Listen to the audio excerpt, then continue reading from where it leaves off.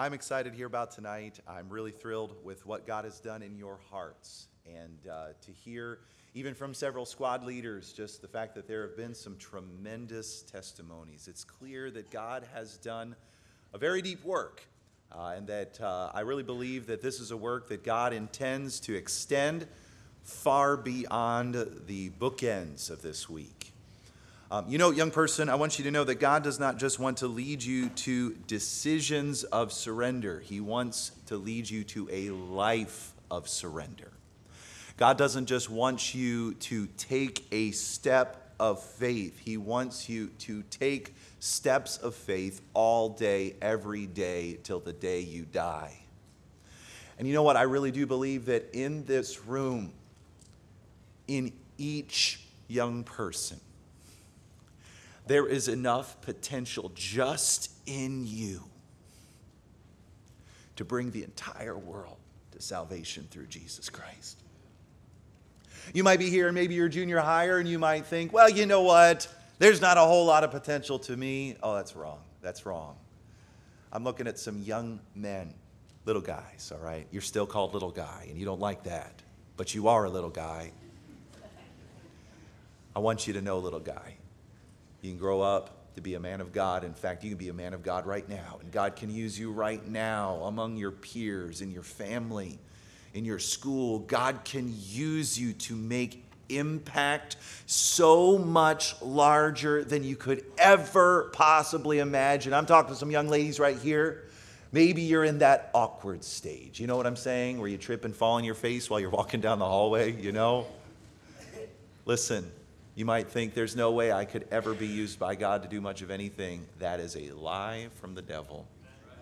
God can use every last one of you to make a home that brings glory to the Lord Jesus Christ, to encourage your husband to be a man of God, to stay true to the Word of God, to help with those whispers of Satan that sometimes come to men of God, those temptations, to talk some sense into them. You know what I'm saying? God can use you to win souls to Jesus Christ, to pray prayers that do big things in God's world.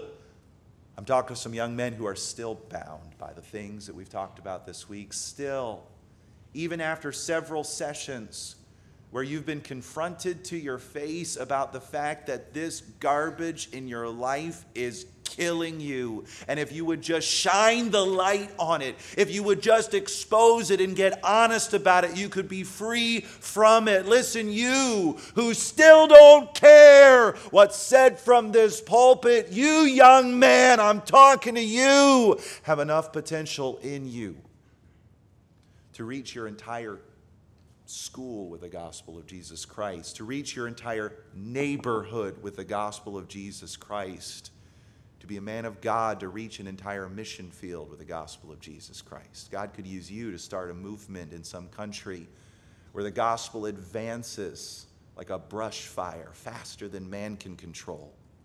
Listen, I really do believe that in every one of you young men, every one of you young ladies, every parent, every pastor, every youth pastor, every wife in this room, every child in the elementary years, just trying to stay awake in the service here tonight, in every one of you, there is world-changing potential. It's been our desire to help you understand who you are. Listen, whether you're here and you're struggling, whether you're here and you've been told you're good for nothing, whether you're here and you fail, it seems, every time you turn around, whether you're here and you feel like you could never do anything right, whether you're here and you feel like nobody loves you, you're good for nothing, listen, I want you to know what you really are. You're loved by God, as we heard this week. You are a conqueror through Jesus, and you are a world changer. And as we've been discussing here this week, the idea of overcoming impossibilities, I want you to know that every single one of you here in this room can overcome the impossibilities that perhaps you came to this conference that were burdening down your heart. I'm curious, how many of you here actually wrote down some impossibilities? Does anybody here actually write down some impossibilities on your way here? Okay, some of you did. I hope you've been encouraged. I hope you've been stirred. But really, I want to hear in the tail end of this conference here, in the tail end of the progression that we've been trying to take you through, I want to maybe provide a little bit of focus in this whole matter of unlocking the potential that's in you.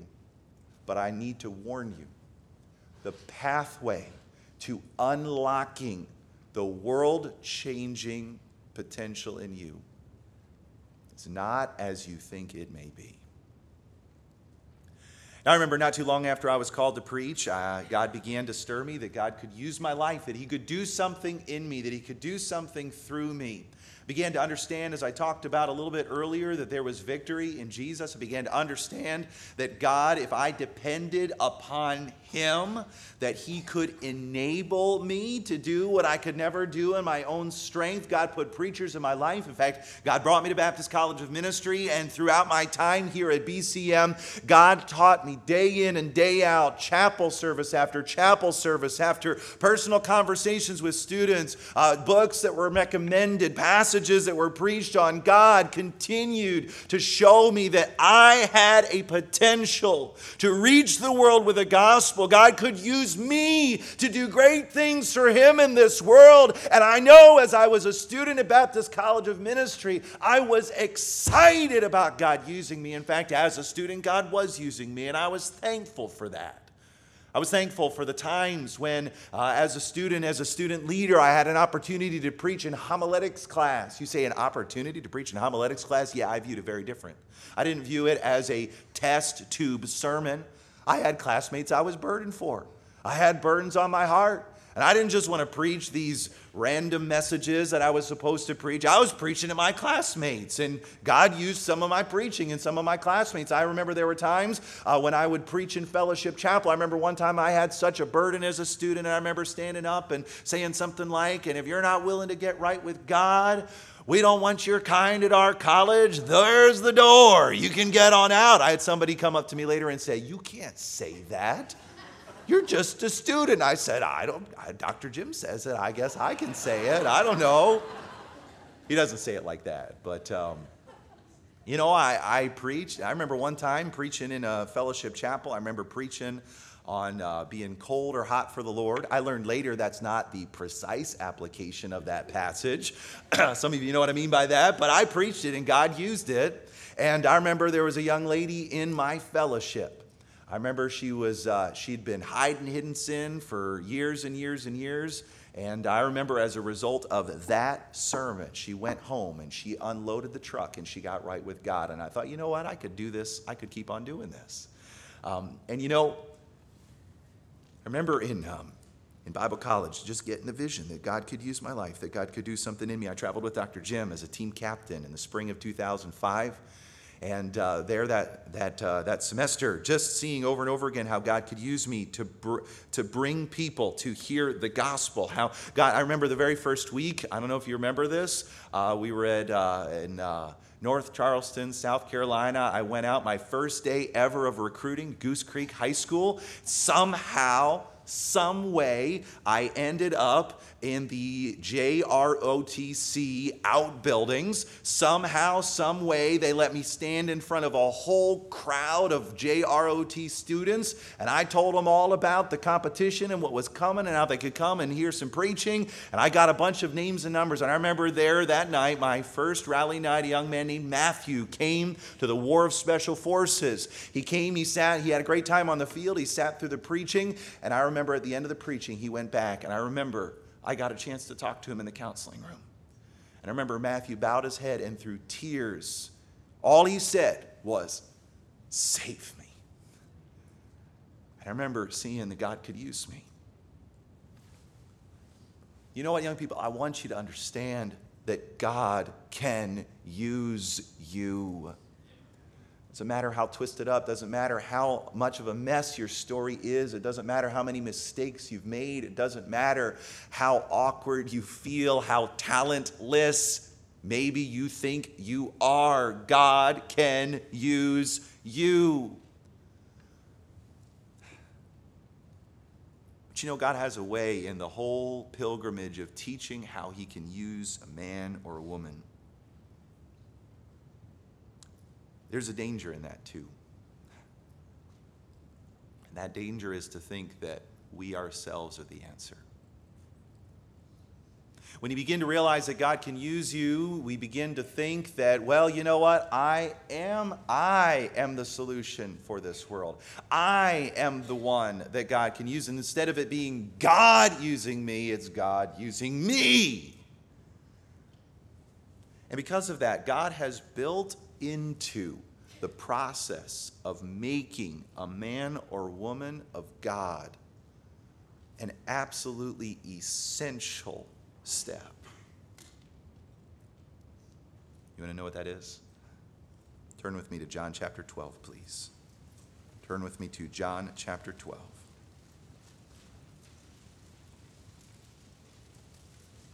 Jesus is speaking to his disciples. God had been using him, and I think his disciples were starting to get pretty excited about what was going to happen in and through their master. And verse number 23 in John chapter 12, Jesus said this, and Jesus answered them saying, "The hour is come that the Son of Man should be glorified." Now, as disciples, whether they understood it at that moment or figured it out later, the Son of Man was Jesus claiming to be deity. But I'm sure what they may not have understood at this moment what he meant by the Son of Man. But I think they caught the fact that something good was going to happen, because Jesus said, "The hour's come. It's now time for me, the Son of Man, to be glorified." I don't know what the disciples were thinking, but I imagine they were thinking at this exact moment in his statements, it was going to be awesome. Oh, Jesus being glorified. Wow, what's that going to mean? Does that mean that Jesus is going to stand up in front of all of the crowds in Jerusalem and maybe float up in the sky and maybe start emanating light from him, and maybe he's going to have lasers come out of his eyes and maybe just show himself finally to be the answer for all mankind? Maybe that's what Jesus is going to do. I don't know exactly what the disciples were imagining. You know, the disciples, as they heard him say this, the time has come for the Son of Man to be glorified. Am I on, by the way? I'm not. Now I am. All right, very good. I don't know if perhaps the disciples were wondering what that would mean for them. Perhaps they thought maybe as Jesus is floating and glowing and showing himself to be who he was, maybe they also would kind of float and glow, and maybe they might even get some lasers out of their eyes too. I don't know. Maybe they imagined Jesus doing some great things and great miracles, and he did many great things and great miracles during his time. And maybe they began to picture themselves. They remembered back to the times when they cast out demons in Jesus' name, and maybe they thought back to the times when they did great things and how Jesus just did miracles. And I wonder if they thought, oh, Jesus is going to be glorified. Maybe that means we'll get a slice of the action too. But Jesus, as he expanded on what he meant by that, in verse number 24, he said, "Verily, verily, I say unto you, except a corn of wheat fall into the ground and die, it abideth alone. But if it die, it bringeth forth much fruit." Jesus, in this passage to his disciples and to us here tonight, is going to make it very clear, oh, friends, there is so much potential in you. But the pathway to go from being someone who has the potential possibility of turning the world upside down with the gospel of Jesus Christ to the actuality of that potential happening in them and through them. There's something that must happen before the potential inside of us is unlocked, unleashed, before it can break free. First, you've got to die. God in heaven, I do pray that you would attend this service in a special way. God, I ask that you would manifest your presence to us right now. And I pray as I preach this message, Lord, I pray that you would take it and use it as you see fit. Lord, I am weak I know I have potential because I have you. But Lord, I'm still learning this lesson myself. I learn this every day. And God, I'm asking that you would fill me with the Holy Ghost right now. I'm asking, Father, that you would cause your anointing and unction to rest upon me so that as I speak, it's not me that's speaking, it's you that's speaking. And God, I ask, Lord, that you would bring us to a decision of death here tonight so that your unbelievable, world-changing potential and power can flow through us to turn the world upside down with the gospel. Would you bless now in Jesus' name? Amen. You know, people have been trying to cheat death for thousands of years. Did you know that? According to legend, Gilgamesh, you've ever heard that name before? Gilgamesh tried to cheat death by earning immortality. But ultimately he failed and he died a normal human. The first emperor of China, Qi Shi Huang, tried to cheat death by banning the word death. It's kind of a dumb plan. But he had another plan. He also planned to cheat death by drinking an elixir of mercury. That also was a dumb plan. The elixir killed him. Pope Innocent VIII thought that he could cheat death by injecting his body with the blood of children. Yeah, that's kind of gross. But he died anyway. Hungarian Countess Elizabeth Bathory, this gets even worse, okay? She took baths in the blood of murdered virgins to cheat death. And she also felt that it kept her skin very smooth.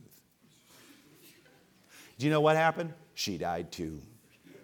Nazi leader Heinrich Himmler tried to cheat death by searching for the Holy Grail, but he never found it, and he ended up killing himself with a cyanide pill. Today, in our world today, the transhumanism movement is trying to cheat death by modifying our genetic code or by augmenting or replacing our body with technology. But I'm going to make a little prediction. Can I make a little prediction tonight? Every one of them in that movement is also going to die. You see, humanity hates death, and they do everything that they possibly can to avoid it. But you know what? I know another group of people that hates death too. You know what that group of people is? Yeah, it's us. It's Christians. See, when Christians are confronted with an opportunity to follow Jesus to his death, oftentimes Christians recoil. They dig in their heels. They hold back. They do everything they can to avoid it. And I believe the reason why is because Christians, unfortunately, sometimes do not believe their Bibles. Because Jesus, he had a very different understanding of death. Look back at our text. Jesus said, "Except a corn of wheat fall into the ground and die, it abideth alone." Listen, if you want to live your life and simply live based on what you are capable of, then go ahead and resist death. If you want to experience purely what is humanly possible, then go ahead and resist death. But if you want to live for the impossible, if you want your life to do that which is humanly unexplainable, then I can tell you what the pathway is. The pathway is to follow Jesus to his death, because Jesus here in this verse says, "Except a corn of wheat fall into the ground and die, he abideth alone." See, Jesus knew that his death, him, the Son of God, the Son of Man, the Lamb of God that taketh away the sins of the world, him, Jesus, the God-man who came so that he might stand in the place of sinful man, so that he might suffer the consequences that man in their sins earned. Jesus, he knew that his death was the path to eternal life. And he also knew that our death is the path to abundant life. Listen, some of you young people have been living a very humanly explainable existence. Your life can be explained by addition, math, subtraction. Your life can be explained by human ingenuity. Your life can be explained by manipulation. It can be explained by you just pushing to get what you want. But I want you to know God has something so much better for you. God wants you to slay giants. God wants you to cause impenetrable walls to topple. God wants you and your life to do that which could not be done unless God did it. And I think sometimes we get a vision, we realize God can use me. God can use me. That's exciting. And then as we begin to take steps of faith and as we begin to follow Jesus, what inevitably happens is Jesus begins to talk to us. Jesus begins to place us in situations where in order to follow Him, it would mean a decision of death, and it would mean pain, and it would mean suffering, and it would mean sacrifice, and it would mean that we, the very part of us that we love, would be shaved away and would have to die. And sometimes we think, I'm not sure I'm up for that. I want to change the world. I don't want to die. But I want you to understand that the only way you will ever change the world is if you're willing to follow Jesus to your death. See, the pursuit of doing the impossible is a pursuit of death that results in supernatural life. And if you want that supernatural, world-changing, God-sized kind of a life, you're going to have to die. I've got 3 areas here briefly here that I want to talk to you about. 3 areas of death. 3 things that you need to die to if you want to experience this supernatural, world-changing life. Number 1, you need to put your sins to death. You know, I'm talking to some young people here in this room. God's worked in your heart about a lot of different stuff here this week, and I'm thankful for every one of you that have made decisions, whether that's in the privacy of your heart or whether you've gone and had conversations with people and endeavored to, as we said, shine the light on it and deal with it and get counsel on it. I would imagine probably some of you maybe even chatted with your parents here and you've unloaded the truck to them. I hope if you haven't done it yet, you'll do it immediately after the service. And that's great. That's wonderful. But there are some here in this room, you're not interested in dying to your sins. You love your sins.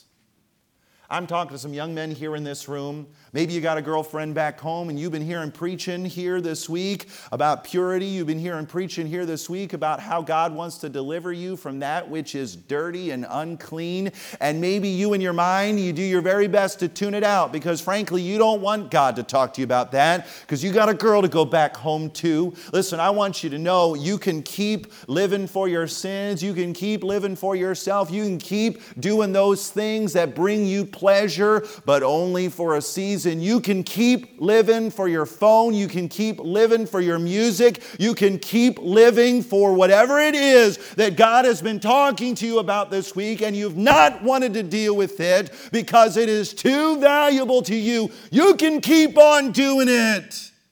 And you can keep on living a humanly explainable life. Amen.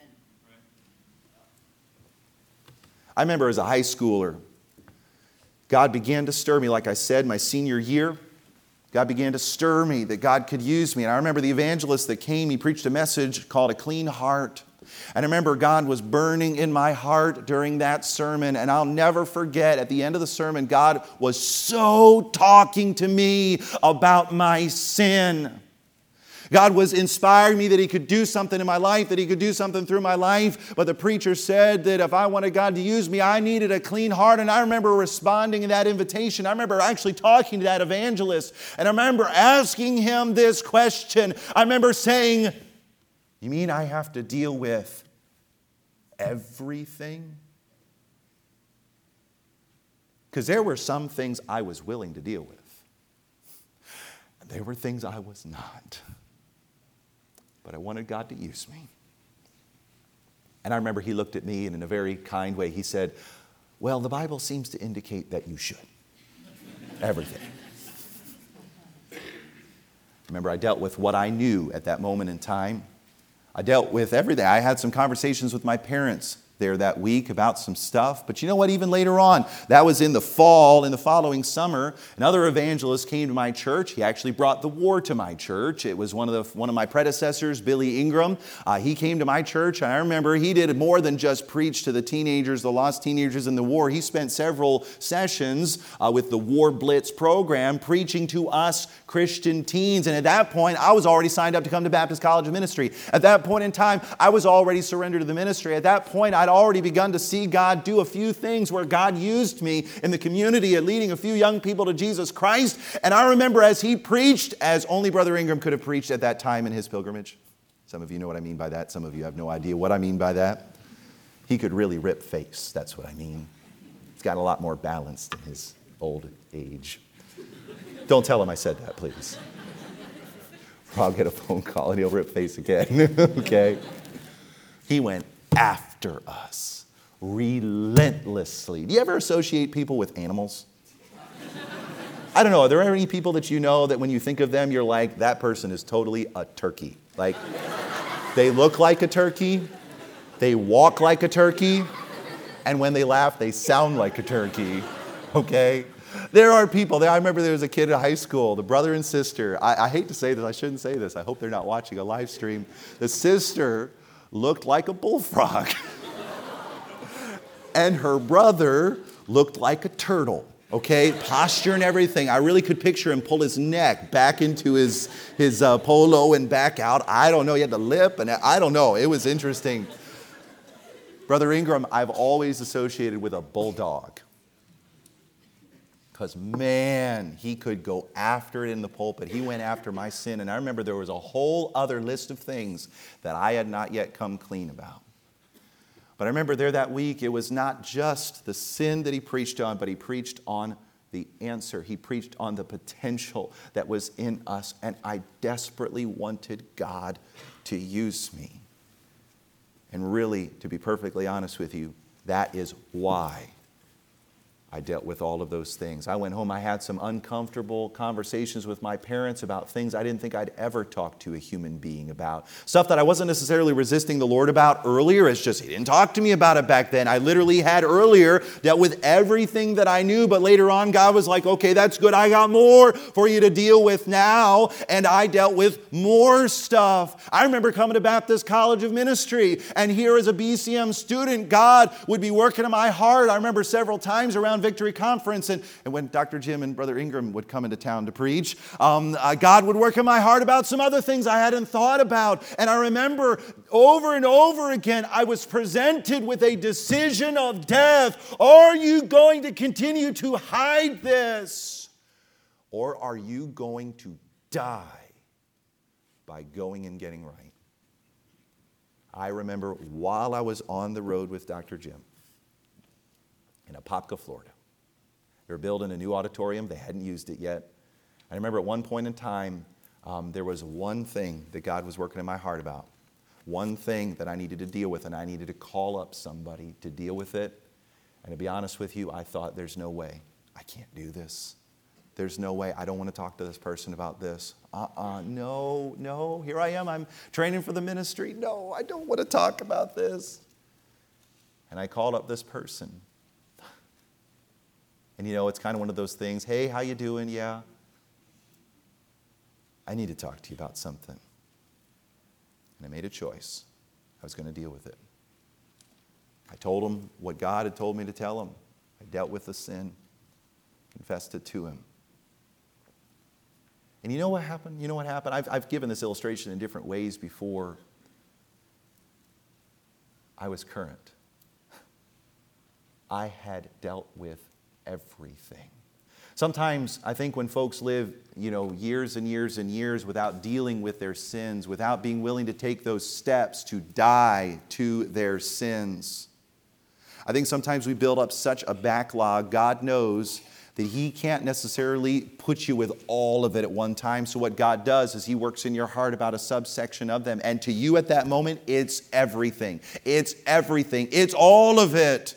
And God is saying, are you willing to follow me by dealing with this? I've got so much potential in you. I see so much potential in you. I can use you to do great things. But here's a list of things you're going to have to go and talk to somebody about. And we in our hearts, we think, if I did that, I think I'd die. And guess what? Yes, that's the point. I was current. Oh, it's not that there weren't other things that happened later that I didn't have to come clean about. But as far as the backlog of stuff that had been in my life, of the garbage of things that had happened in my elementary years and my junior high years and even my senior high years, it was all dealt with. I'd had every conversation I could think of to have, and God showed me to have. There wasn't a single thing that I was hiding from anyone where I had committed an offense against them, where I had sinned against them. And I want you to know that to deal with those things, I didn't want to do it, but I did it because I wanted God to use my life. See, there are some things that if you don't put them to death, they'll kill you. Some of you, the movies that you watch are killing you. The stuff your parents do not want you to watch, and you know full well they don't want you to watch it, yet you find a way to watch it. You get the app on your phone, you find a way to watch it on YouTube, and you do it and you hide it, and it is killing you. Listen, if you want to live, if you want to fulfill your full potential in God's kingdom, if you want to see all of that potential energy inside of you burst out from you, you got to put your sins to death. Secondly, you got to put your sons to death. You've got to put your sons to death. You say, what in the world are you talking about, preacher? I want to remind you, don't turn there for sake of time, but I want to remind you in Genesis chapter 22, God had done an amazing thing and provided the son of Abraham, Isaac, for him. That very provision was a miracle. It should not have happened. It was an example of how God could do that which man cannot. It was a foretaste of all that God was planning to do down the road in more ways than I can even count here today. And there was a point in time when God showed up in Abraham's life, and God said to Abraham, your son, your only son, I want you to offer him as a burnt sacrifice to me. And Abraham found himself in a situation where he had to make a decision of death. You see, all of what God had promised to Abraham was wrapped up in this son.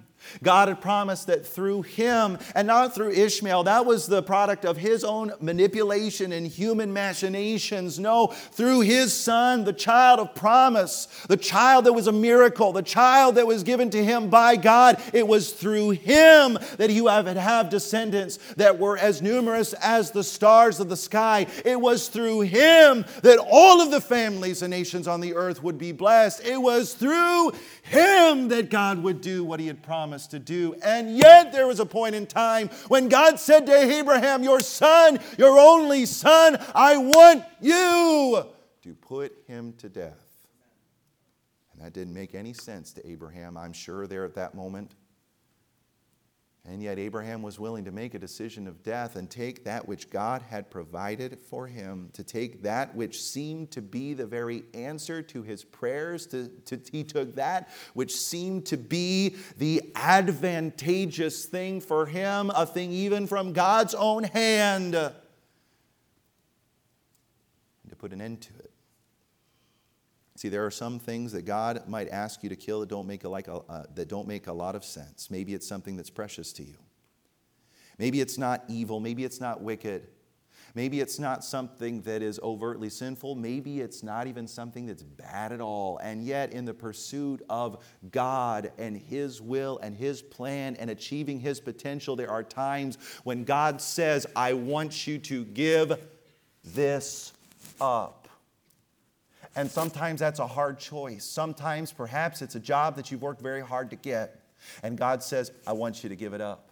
Perhaps it is a talent or a skill that you've invested a lot of time and money into developing, and God says, I want you to give it up. Perhaps for you, it is maybe even a financial provision. Maybe something you've prayed about for a long time that's dedicated to a very specific purpose. And God says, I want you to give it up. And in those moments, it'd be easy to think, but wait, God, I prayed for this. You gave this to me in answer to prayer. I can't give this up. Or wait, Lord, I've worked so hard for this. God, do you know how long I've sought this? Or God, do you know how much energy I've put into this? Do you know how much blood, sweat, and tears I've exhibited in order to get this or to achieve this or to learn this? And when God shows up on your front doorstep and says, I want you to give it up. It's a decision of death. There's all kinds of stories that I could tell. The Lord taught my wife and I many things. I remember years ago, in fact, right around graduation, God had called me to be an evangelist, particularly to teens. There's all kinds of stuff that I could say specifically about how God did that, but I won't now here for sake of time. But I remember God made it very, very clear to me that He wanted me to go and preach the gospel to teenagers. It wasn't but a couple days later, Dr. Jim approached me in the hallway here at school, and he said, I was a Bible college student. He said, Bob, Minutemen needs a graphic designer and a web designer. Would you be willing to join staff with us? And that was the first of many opportunities that God gave me to fulfill that. Eventually, I ended up taking over the war. Eventually, I ended up taking over the Cola Clash. But I remember not long after I had graduated from high school, I had a plan that Dr. Jim and I had come up with. And that plan was, I graduated in the spring of 2008. The plan was I would get married that fall. And we already had that all figured out, by the way, okay? Dr. Jim didn't figure that out for me. But I would get married that fall, and then the following spring, I would travel with him as both a team captain and a trainee to lead one of the teams, the war, and so on. And I remember as we made that plan, we had it all planned and booked, and it was ready to go. And I remember I came back here, we were getting ready to get married, and two people got in the way. Two people got in the way, and they're in this room tonight. One was Pastor Micah Schultz. Where is he? He's somewhere in here. And one was Pastor Van Gelderen. They got in the way, totally messed up my plan. You know what they said? They said, Bobby, if you're planning on doing seminary at all, we recommend that you get it done before you launch out. And we really think you probably should get it done before you launch out. And I remember thinking, but we have a plan. But God called me to travel with Minutemen, and God called me to go and do this thing, and this is the thing that we'd worked out, and so, and I'm going to travel, and I don't want to put him in a bad spot, and this was your answer to prayer, and this was your direction, and this was how you were leading us. And I got so mad. But I remember not too long after that, I got alone with God. And I prayed about it, which, by the way, is a good thing to do more than say you'll pray about it. You actually probably should pray about it. And when I prayed about it, you know what God said? They're right. They're right. And I remember at that moment in time, I made a decision of death, and I said, all right, that's fine. We'll do that. In this case, it wasn't dying to it permanently, but it was dying to it temporarily. And I will tell you what, during those seminary years, God did so much to carve away me. And listen, I still got plenty to carve away, in my life. But God did so many deep things in my heart and in my life and in my family. We went through so many deep valleys of trial and challenge during those years. There were so many things that I made mistakes, and other people in this room confronted me about them and really were instruments of revival in my life. And to be honest with you, if I had ignored what the Lord and some that God had put in my life had said, I would have gone on to do the big things. I would have gone on to be the answer to this world. I would have gone on to all the glitz and glamour of whatever I thought it was going to be. It's not as glitzy and glamorous as you think, by the way, There's a lot of challenge out there in the ministry, especially traveling itinerantly. I would have gone out, and I really do think I would have gone it myself. I would have been able to see what I could do, what my human potential was. Listen, you got to put your sons to death. Maybe good things, maybe great things, maybe even things that God really does intend for you. Of course, you know in the example of Abraham and Isaac, God ultimately did not let him go through with it, but in Abraham's mind, he had gone through with it. We find in the book of Hebrews chapter 11, he accounted that God was able to raise him up from the dead. And the author of Hebrews says from whence he actually received him in a figure. He actually kind of did receive him back from the dead. But you know what? If you want to achieve that world-changing, overcoming of impossibilities kind of a life, you've got to die to your sins and you've got to put your sons to death as well. But there's one more thing that I want to touch on. And really, it's the focus of this passage here in John chapter 12. He says, except a corn of wheat fall into the ground and die, it abideth alone. But if it die, it bringeth forth much fruit.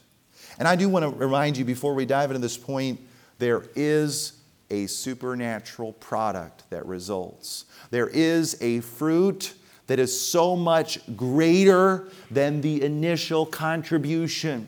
When you and I are willing to die, what happens is far more than what we ourselves could have ever accomplished. The potential inside is exponentially larger. See, the third thing that needs to die is you need to put yourself to death. See, the greatest thing that God wants to die isn't just your sins and it's not just your sons, it's you. See, God knows the amazing potential inside of you, but the husk of self is keeping it bottled up. God wants you to let that husk be broken so that the life of Jesus can gush out from you and bring forth much fruit. This is not suicide, but sometimes it feels like it. And it's not just death to this or death to that. It's letting God kill you. It's giving everything up to follow Jesus. Look at what he says in the next verse here, verse number 25. He says, he that loveth his life. And really, that's the problem right there. That's what's holding back the unbelievable potential that's inside of you. Because the potential that's inside of you isn't you. It isn't any intrinsic quality of you. What is special inside of you is God in you. It's the power of Christ within us. It is the unbelievable power that God promised you shall receive power. After that, the Holy Ghost has come upon you. It is that power that's within us. But the problem is we love our lives so much that power is trapped inside of us. He says, he that loveth his life shall lose it, and he that hateth his life in this world shall keep it unto life eternal. And maybe you're here and you'd say, well, you know what, preacher, I got that one solved. I already hate my life. That's not what this passage is talking about, okay? That's not what this passage is talking about. He's using the Semitic idea of contrast here. And the idea of what he's talking about is essentially this: your willingness to follow Jesus needs to so exceed your desire to follow your own desires that it looks like hatred in contrast. One commentator said this: the person who loves his life will lose it. It could not be otherwise. For to love one's life is a fundamental denial of God's sovereignty, of God's rights, and a brazen elevation of self to the highest point of one's perception, and therefore an idolatrous focus on self, which is the heart of all sin. Another man said, John means us to understand that loving the life is a self-defeating process. It destroys the very life it seeks to retain. You know, one of the ways I like to state this is to die to you is to die to self-preference. You know, I'm looking at young people out here in this room. You've got your own sense of style. You've got your own sense of the things that you like and the things that you do not like. You have your own appetites. You have your own preferences in so many ways. And there are ways that you dress, and there are things that you listen to, and there are ways that you talk and words that you say, and they are all wrapped up in your self-image of yourself. And oftentimes when God shows up in our lives and He begins to try to carve those rough edges off of us, when God shows up and tries to shave away that which is you and your self-preference, we say, ow! That hurt! What are you doing? I need that! That's my arm! And what God's doing is He's saying, listen, I know this is you, but I want you to understand, if you keep on insisting on you and what you want, it is a self-defeating process. The very act of you living your life for you, the very act of you trying to preserve whatever sense of identity or uniqueness that is about you, the very desire to just, you be you, is loving your life. And if you love your life, you'll lose it. See, what God is calling us to do, it's not saying that God needs to lead you to not like pepperoni pizza anymore. I love pepperoni pizza. Like, we travel in youth evangelism, and it's like heaven. Because we get pepperoni pizza almost every week, and I could probably eat it every day of every week. I'd have to upgrade the leaf springs in my trailer, but I would do it. I love pepperoni pizza. Oh man, I just love pizza in general, but pepperoni pizza, for me, that is the sweet spot. Amen is right. That's right. There's also certain kinds of music that I used to love too. In fact, after I got right with God in my high school years, there were certain kinds of Christian music that I would begin to listen to. And there's certain styles and genres of music that I would listen to. And to be perfectly honest with you, in my growth and in my, I would say, immaturity, to me, this was the next step of doing the spiritual thing. It was a whole lot better than the garbage I used to listen to before. But I remember as I began to grow and as God began to give spiritual discernment and as God began to place people in my life that had better spiritual discernment than I did, as they began to point out the worldliness of some of the forms and genres of music that even to me were the next steps in my spiritual growth, I remember getting mad. Boy, that's a commonality. It sounds like I get mad all the time. I don't get mad all the time, okay? But when God confronts you about these things, sometimes we do. And I remember at one point in time, I was told I couldn't listen to a certain CD. Oh, man. You know what? I came to a point where I thought, you know what? If that's what it takes for you to work in my life and do great things in and through me, so be it. So be it, God. I'm willing to give anything up to follow you. You see, your love for God and for His will and for His plan and for His purposes in you has got to exceed your love for your preferences. In fact, I would argue it needs to so exceed your love for your preferences that it would seem hatred in comparison. See, there needs to be a death to self-preference. But look at the next verse, verse number 26. He says, if any man serve me, let him follow me. See, this call to follow Jesus to His death is to follow Jesus. In fact, I think it's interesting that He says, and where I am, there shall also my servant be. In other words, He's saying, listen, if you want to see this amazing dynamic of the seed, this little husk of something fall into the ground and something exponentially larger and greater happen as a result of it, if you want to see the potential that is inside of you unleash, you're going to have to follow me. And in the process of following me, this is going to sound really profound, you're going to end up where I am. Where I am, there you are too. And as much as this sounds kind of like a no-duh statement, let me put it to you this way. Not only do you need to die to self-preference, you also need to die to self-guidance. I'm talking to some young people here in this room. You've got your 5-year, 10-year plan all mapped out.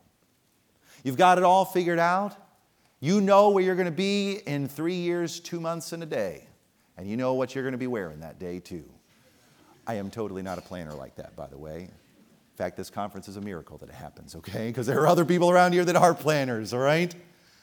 But so often we decide what we're going to do. We decide where we're going to go. We decide what profession we're going to go into, how much money we're going to make, where we're going to live, what kind of car we're going to drive. And what really drives our life is not the Lord and His guidance. What drives our life is where we want to go. We set the destination point, and we really hope that God lets us get there. So oftentimes I talk to young people, and even when it comes to the matter of college, right? I hate this question. Where do you want to go to college? In fact, I remember in high school. Okay, in high school, I remember coming to a chapel. I mentioned earlier this morning that there was a school that I was going to go to that everybody in my church went to. And if you didn't go to that school, you were probably not right with God. It's kind of one of those things, you know what I'm saying? And I remember I went to my Christian school, and there at the Christian school, one day the rep came from that school. And remember, he stood up in front of everybody, and he said, I want a question for you all, and I really want responses. What do you want in a Bible college? And oh man, people raised their hands.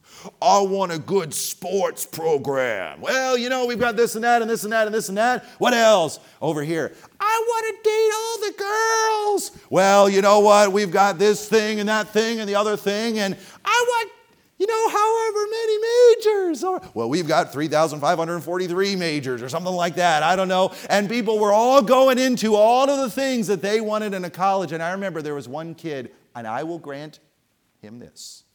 He was a nerd. Okay, he was. He looked the part. He dressed the part. Pocket protector, suspenders, up above his belly button. I'm not even joking, all right? The whole thing. He raised his hand. Apparently he came from a conservative home, okay? And he said, strict dress standards. And I remember everybody in the room burst out laughing. And it wasn't kind of like, ha, ha, ha, we're with you. No, it was a derisive, mocking laughter, including the rep. He spent, 15, 20 more minutes talking about what do you want in a college? What do you want to get out of your college experience? How is this going to further your life? And at the very, very end, 3 to 4 minute little spiritual ditty kind of cracked open the scriptures, said a few things so that it could be said that he came from a Christian college. I'll be honest with you, I had walked into that chapel session pretty much planning on going to that college. And I walked out of it thinking, you know what? Lord, do you have something else for me? Because I'm not sure they're really serious about training servants of the Lord. I remember not too long after that, my friend and I, we'd gone to a leadership camp my senior year of high school. And there at that camp, Dr. Tom Farrell preached, and God worked in all of our lives. God did such a deep work, and there was me and 2 of my friends, all 3 of us. Man, we dealt with stuff. We made serious, significant decisions, and all 3 of us came back on fire for God, back to the school. And I remember one of my friends told me he was going to go to a particular Bible college. And I remember I thought, well, we'd be making decisions together. I guess that's where I ought to go as well. And so I made the decision that I was going to go off to that Bible college. And then not too long after that, my parents planned a college trip. And they planned that college trip so that we would go one night to the Bible college that I was wanting to go to with my friends, and 5 nights at Baptist College of Ministry. We knew somebody here, the Holloways actually, that time. And I don't know if that was a subtle hint or what, but I remember when I came here, there was a freshman that took me under his wing and spent time with me. He prayed with me. He actually had devotions with me in the morning. He took me out soul winning. I had never done that at that point before, really, not at least the way that he had me do it. I remember knocking on the door in Milwaukee, somebody behind the door saying, "Who dat?" I'm Bobby, and I'm not sure what the name of the church is that I'm from. I haven't learned that yet, okay? I remember while I was here, Dr. Barry preached actually on moral integrity. I happen to remember that in the chapel. I even ended up going on a shopping trip with the ensemble. Here I was in my Hawaiian shirt, not joking, walking around with this sharp group of college students as they're picking out suits, and I'm over on the rack saying, "Wow, this Hawaiian shirt, this would be awesome." This is, Van Gelder remembers that. Nobody thought I'd ever come to BCM. Nobody. I didn't think I'd come to BCM. In fact, I bought a $50 hoodie at the other school to wear around this school so everybody would know I'm taken. But while I was here, God spoke to me. And He said, "I want you to come here." Oh, I didn't want to do it. My best friend and I, we were going to go to school together. I already made a spiritual decision, right? To go where it seemed like God was working, right? Back when I got home, God kept pounding me over and over and over and over again. This is my will for you. This is my will for you. This is where I want you to be. And finally, I broke. It was in Bible class. Actually, one of the professors that comes here on an adjunct, he was teaching in my Bible class and going off on a rant about how resisting God's will hardens your heart. He had no idea what was going on in my heart. But in that Bible class, God, He broke me open. And I remember I turned to my friend and I said, "I can't go to Bible college with you. I'm sorry. God's calling me to go to BCM." You know, we need to have a death to self-guidance. Just because it's what you want doesn't mean it's what God wants. Just because it's what you've been planning forever doesn't mean it's what God wants. And this death to self, this you dying, is essentially saying, "God, my future is not my own to shape. It's not my own to plan. It's not my own to plot and chart. It is yours to determine where I will be in 6 months. It is yours to determine where I'll go for my life's work. It is you, God, who is the one who guides." And one last point. Verse number 27. Here Jesus says, "Now is my soul troubled. And what shall I say?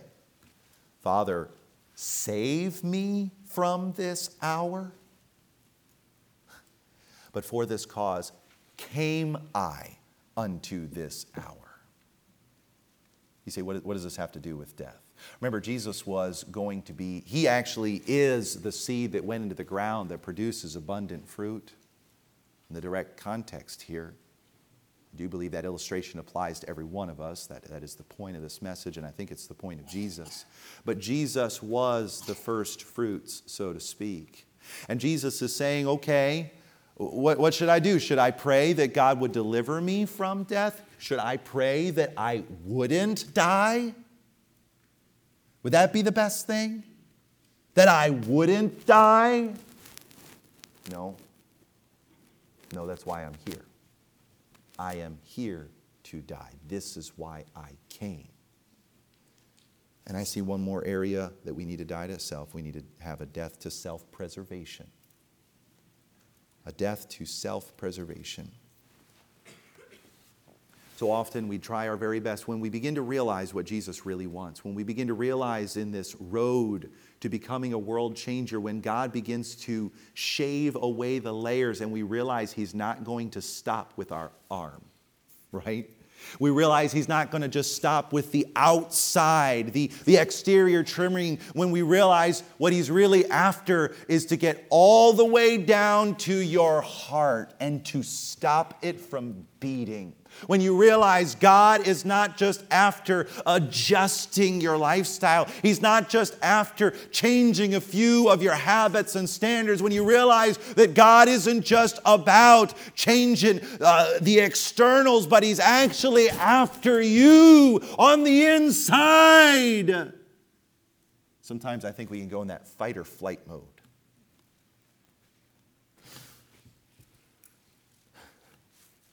Okay, I'm sorry.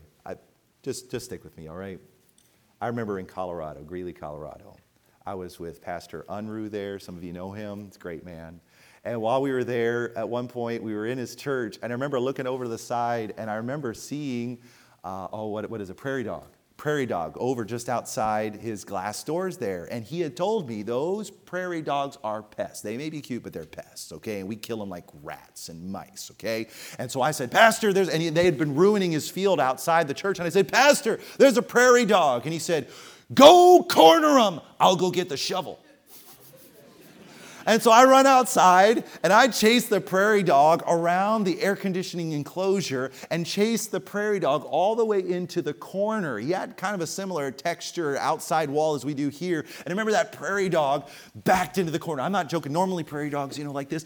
It stood up on its hind legs and put his back into the corner where the wall was, okay? Back like this. And I thought, whoa, I didn't say hands up, And I remember, I said, Pastor, I've got him cornered. He's like, I'll be right there. And he's coming around, and this prairie dog, I don't know what happened, but he got that big eye, those big eyes, and his body tensed up. And no joke, he took his arms and he started going like this, and climbing up backwards the corner of the wall. He got almost all the way up to the gutters. I never knew prairie dogs could do that. But it was doing it right in front of me, desperately trying to get away. The pastor came around, got that shovel, and whack! He didn't climb another day in his life, okay? And there was that moment, that moment of intense desperation to get out of there. And I think sometimes when we really realize where God's going with his desire to bring us to our death.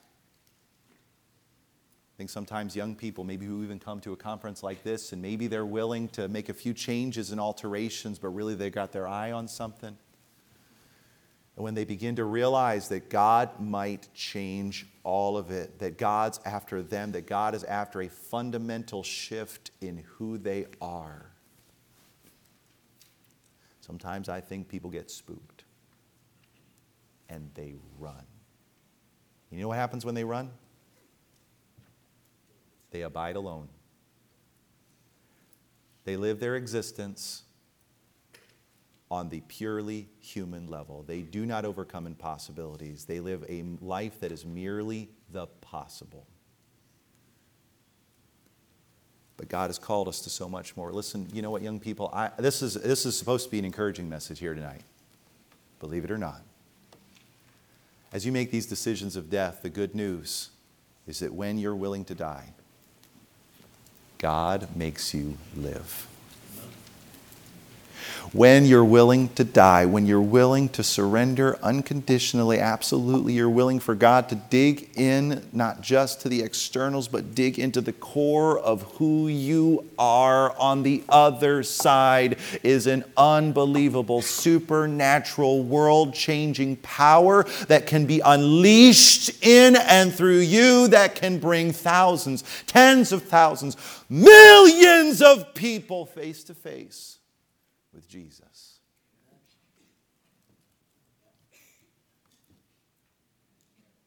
Years ago in Pennsylvania, there was a young lady who had huge potential. She was a believer and a Bible college student who was training to serve the Lord and had just finished her freshman year. But she also had a huge problem. She just slept with a guy she didn't even know. She went back to college not knowing that her problem would get even worse because she was pregnant.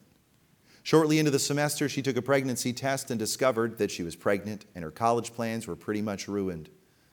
Or were they? She knew that it would be easy to hide her sin and terminate the pregnancy, but she couldn't do it. It wasn't right. It was right then and right there she made a decision of death. She called her parents and unloaded the truck about what she had done and brought her sin out into the open. Her parents forgave her and made arrangements for her to leave Bible college and settle down in a family's home in rural Pennsylvania for the duration of the pregnancy. But she had another decision of death staring her in the face whenever she looked down at her growing womb. What would she do with the baby? She knew that the selfish thing to do would be to keep the baby for herself. She couldn't expect her parents to support her. And she certainly didn't have the means to support the baby herself as a 19-year-old. A choice to keep the baby would be a purely selfish choice and would not have the child's best interests in mind. The child, though a product of fornication, was precious to her. She didn't want to give the baby up, but she knew that she must. She knew that God wanted her to do it, so she chose a placement family with a reputable adoption service. After 9 months, she delivered a healthy baby boy and immediately was faced with another decision of death. Would she stick to her decision to give the baby up? In the hospital room with her new baby in her arms, she died to her preferences, her own wisdom, and her own ability to hang on to any influence she might have on the child. She signed on the dotted line to give up her rights to the child, to deliver him to the adopted family, and to seal the records in what was known as a closed adoption. And just like that, he was gone. 33 years later, after years of wandering and wondering, she received a letter in the mail from the adoption agency. They wanted to speak to her on the phone and asked that she call them as soon as possible. Curious, she called and they said that someone had left a message for her. The message was from her son. And this is what it said. I want you to know that I'm saved and serving the Lord as an itinerant evangelist. Thousands of teenagers have come to Christ through my life. My parents raised me for the Lord, and now I'm married and have 3 wonderful children. Your decision to give me up was the right decision, and God has used it for great good in my life and in my family. I've prayed about making contact for years, but haven't wanted to risk any negative repercussions in your life or family by making contact. As much as I would like to meet you, I also want you to feel the complete freedom to take what was just shared and be encouraged without making contact. If, however, you feel it would not jeopardize your current relationships, I would be very much open to the possibility of connecting. After weeping for joy, she told the agent that she would most definitely like to reconnect. They, in response, told her her son's name, and you probably already figured this out, Bobby Bosler. On the first Mother's Day after our reunification, I wrote this poem for my birth mom that I think summarizes her decisions of death and the supernatural results that followed. To plant a seed into the ground where eye can no more view, where love's sweet gaze of tenderness is blind, 'tis hard to do. You find the seed beyond your grasp, beyond your loving care. You're powerless to do a thing except to kneel in prayer. You feel as if you've given up a task that should be yours, your weakness, fears, and dark regrets as one great army war against your faith, your hope, the love that led you to this plight. But yet you know deep down inside the choice you made was right. While seed lays dormant in the ground, all hope has not been lost. For God, the Lord of life and death, has taken up your cost. The miracle within the soil is not man's task to work, and yet, without surrender's choice, the seed be lone and dark. We never know just what will come when to our will we die. But God, who raised the dead, that seed will greatly multiply. So thank you for your step of faith to plant me in the sod. Your love and your surrendered choice have brought much fruit to God. You know, when we talk about the generation, total surrender, total dependence, this is what we're talking about. Being willing to die to your future. Being willing to die to you, because when you die, God can do in and through you the impossible.